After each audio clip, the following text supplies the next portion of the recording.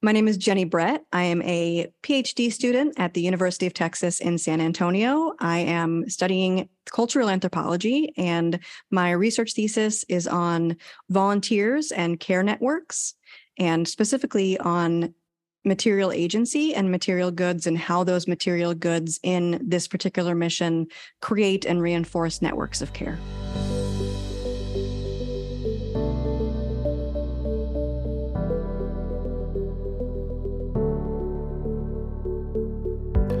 In today's episode, we will hear from a PhD student named Jeni, someone Steve and Sharon strongly encouraged me to get to know. So let's all get to know her together. Steve, can you do the honor of introducing Jeni to us? Sure. This is Jeni Brett. Jeni is a doctoral student with the University of Texas at San Antonio. Jeni reached out to us last year and asked if she could come up here for a couple of years during the summer to do research for her project. And we said, sure, come on up. So she was here for June, July last year. And now this is her second year. Once again, starting with us. She's kind of a jack of all trades, master of everything. When she's up here, she's tremendous in helping us with our cruise ship ministry and with our overall volunteer research. And that's the focus of her thesis is what a nonprofit / religious organization needs in terms of materials to accomplish what they need to accomplish. So that's what we're all about, between Christmas ditty bags and our Seafarers Center and all things that Seafarers needs. It ties in right with what she's doing. So we've loved having her for the past couple of summers. So I introduce to you Jeni Brett from Texas, but originally from New England. We got to throw that in there. She's a New Englander through and through. Thank you, Steve, and good to meet you, Jeni. And could you also tell us a bit more about yourself? Yeah, so like Steve said, my name is Jeni. I am originally from New England. I was born and raised here, and then I left when I was 18 to join the Navy, which is how I became interested in seafarers ministry. I was in the Navy for 20 years. I retired from the Navy out of Yokosuka, Japan, so I spent a lot of time around the Pacific, not so much the Atlantic. And while I was on board ships, I visited a lot of different seafarer centers and organizations similar to NESM. And then after my retirement, I went back to college and I got my degree in anthropology, women and gender studies, and linguistics.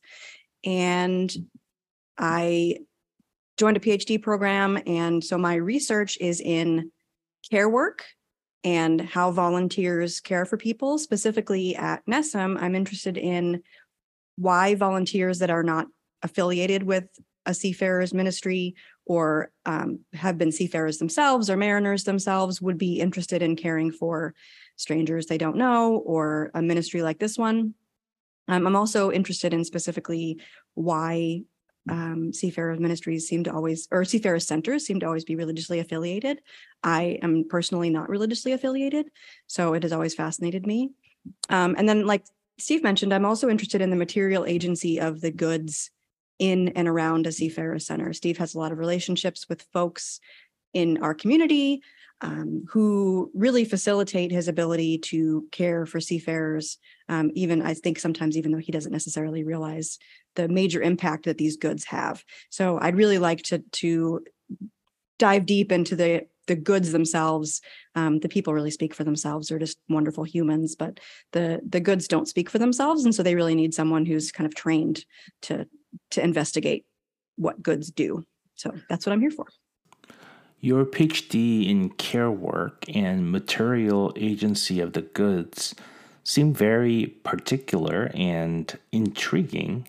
How did you get into it? When I enrolled in my PhD program, this was not my topic. I actually was working in veteran identity and how veterans basically become veterans, the becoming of a veteran from a military person. But that work proved to be too difficult to me and too close to home. But I knew I needed to kind of stick with something that I was familiar with and something that I was passionate about. And seafarers are very much that. And I visited quite a few seafarer centers as a young sailor and was always interested in sort of what they did and why they did it. They're different everywhere in the world. In the United States, they tend to be, they don't have bars, put it that way. But overseas, a lot of times they're more of a community space, and there's bars and pubs and restaurants, and but there's always just a little something to let you know that it's a religious organization. And I was always fascinated by the juxtaposition of some of these spaces with, caring for people who were not of the faith that the organization was. And there's just a lot of reasons that they're just interesting places to be in. And I think, and I knew as someone who has seen them in other places in the world that most people don't ever get to see them and don't know that they exist. So I really wanted to showcase them is the wrong word. I really wanted to write about them in such a way that the people who are not affiliated with the maritime industry or with ministry would be able to experience what happens in places like this and understand that they exist and they need to exist and continue to exist. Did I hear you right that seafarer centers in other parts of the world have better community spaces than in America? Yeah, they're more like community spaces, I think, than they are in the United States. And what I mean by that is they're more like pubs or sort of hangout spaces, I think, than they. And I have a very limited impression of seafarer centers in the United States. I've only been to a few, but all of them I've been to have been more about ministry than about community. And I feel like in other places, they are more about just providing a community space for fellowship. Dan, I've noticed in Europe, at least, not familiar with too much with Pacific Rim, but in Europe, a lot of the seafarer centers are state-sponsored or partially state-sponsored. So the finances of pure square footage is not so much of a hurdle for them. So they can expand and include the beverages, the beer and wine, the pool tables. And I think that brings that kind of community sense that Jeni's talking about. I wish that I had that kind of space here, square footage wise, but we can't. So our mantra is, if you only get so many square feet, and if you're not earning your rent, that is the things that we're talking about, the stuff on our shelves, the packages, the money. If it's not being utilized, then we need to find something that is, because the actual physical space is at such a premium that it requires that. But yeah, I've seen European seafarer centers. They're beautiful locations, and I've seen seafarers in there just doing what Jeni said, just kind of hanging out and relaxing and letting them have that moment off the ship that is so important to their mental and spiritual and physical well-being. So it's a good thing. So then, do seafarers who are much more used to the European community spaces get discouraged when they come to the U.S. centers? Well, I think it's that. And also, one of the things that we didn't really address is that things have changed pretty rapidly in the last 10 to 15 years as far as how quickly ships are offloaded and unloaded. I know Steve has said before in the podcast that the maritime industry is not paying for anything that isn't movement of the ship. And so it behooves them when they get to a port to get faster and get people in and out quickly. And so even 20 years ago, ships were just in port for a much longer period of time. And so people had the leisure time to spend in places like that. And now they really don't. Ships can be in a port for 6 hours and offload an entire, Class 3 tanker, whereas that wouldn't have happened only a short time ago. So I've heard crew members, I don't know if disappointment would be the word, just different. They'll ask me, where's the Seafarer Center? And I'll point, like when I'm on the cargo ship over at Conley, which is right across the channel from us, and they'll say, oh, there's a Seafarer Center, where is it? And I'll point to it over there. But to avoid what would be disappointment if they made an investment in time and walking or whatever, come over. I said, it's a seafarer center for cruise ships. And a light goes off in their head because they know what that means, in and out, not a place that you're going to find a place to sit. So I tell them, I don't have pool tables and ping pong tables, and I don't have a bar. We don't serve liquor.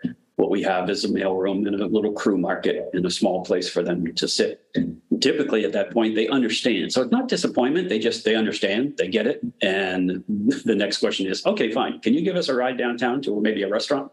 So, and then I say, sure, happy to. And we take them downtown to get a little off-ship relaxation. So Jeni, what brought you to NESM? I am originally from New England. I was born and raised not far from here. And so when it came time to do my research, I wanted to get out of Texas because it is hot there in the summertime. And I was like, let me go home. My family is also here. So I do spend a lot of time with my family when I'm not with Steve and Sharon, although they've really become like family. But really, I have to say, honestly, it's just because Steve answered my email first. I emailed the other organization in Boston, the one that does the North Shore. She didn't email me back, and Steve instant reply and happy to have me. And I just came out.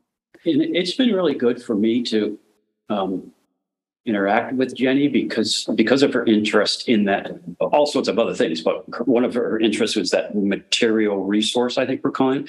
I'm a pastor. Here's the center. I set it up.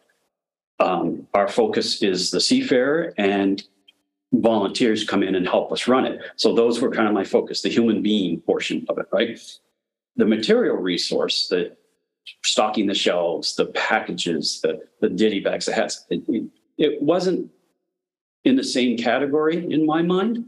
I knew it was just something to do. All right, we got to get this stuff.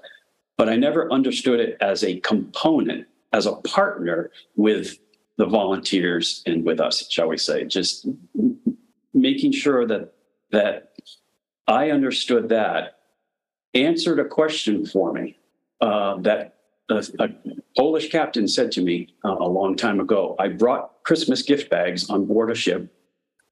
He had a bulk ship, which was full of road salt. And I went up to the captain's quarters. I told him I brought some Christmas gift bags for the crew, 24, just because it was, that's what we do at the Christmas time. And he was effusive in his thanksgiving and gratitude, to the point where, and it was early on in my career, I was almost embarrassed. Like, well, Captain, they're just very small bags. I don't want you to get the wrong idea. And he said, and I tell many churches and many people who listen the same story over and over again. He said, no, chaplain, you don't understand. That bag is small, but what's inside is huge. And when Jeni starts talking about material resource, that is exactly what that captain was talking about. That, yeah, sure, that thing is not physically big, but it is spiritually and emotionally and mentally relevant, more than relevant, important for them to understand. It gives them a connection back into society and back to some memories, back to home, and makes them feel human again. So I think that she's been a tremendous help to me, to help me fully kind of go full circle on that and get what that captain was talking about fully. And that we need to treat this stuff with care and with diligence. So anything you want to add, Jeni? Yeah, I think the materials are really important. And when you walk around the mission, you realize just how much care and attention goes into sourcing the right materials, sourcing the right things that people want.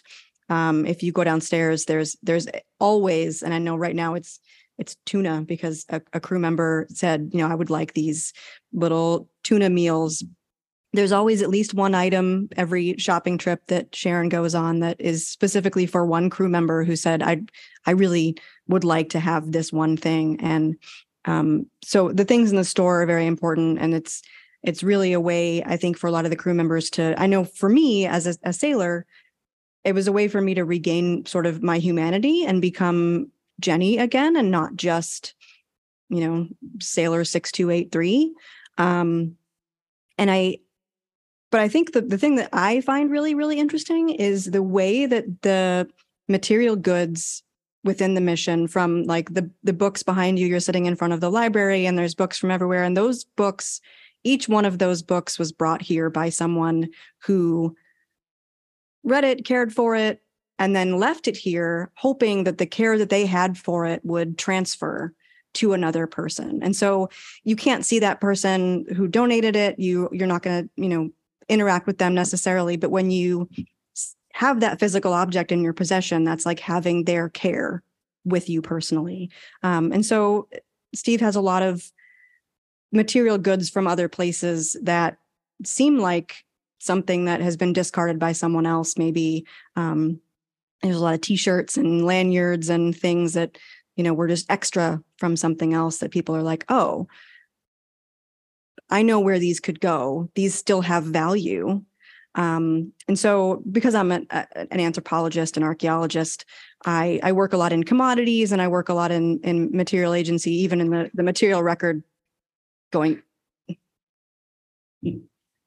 back years and years and, into ancient times. A lot of my colleagues are working in the Maya world right now in Guatemala and Belize. But the material agency and the transfer of commodities hasn't changed at all. In the contemporary world, a lot of times commodities means something on the market and has market value. We don't talk enough about spiritual economy and spiritual commodities and what those things can provide to a person. So having a tangible object that reminds them that they are an individual who is worthy of love and worthy of care, and someone loved you and cared enough about you to provide you this tangible item. And as someone on a ship without much room for stuff, having an item that you didn't need is really, really important sometimes. Wow, this is definitely something I have not thought much about at all. Still, I am super intrigued by the terms you have introduced to me, spiritual economy and spiritual commodity. I am gaining a new perspective and respect for understanding how material goods play a role in affirming human dignity, reminding them and us that we are worthy of care and love and are not forgotten. Well, I want to break it up here and give ourselves a break to process and digest. I also apologize for the poor sound quality. One of the mics did not work properly. Well, this was my coffee break with Port Chaplain Stephen Cushing and PhD candidate Jeni Brett. I am Dan Lee, your host. We will continue with part 2 in the next episode.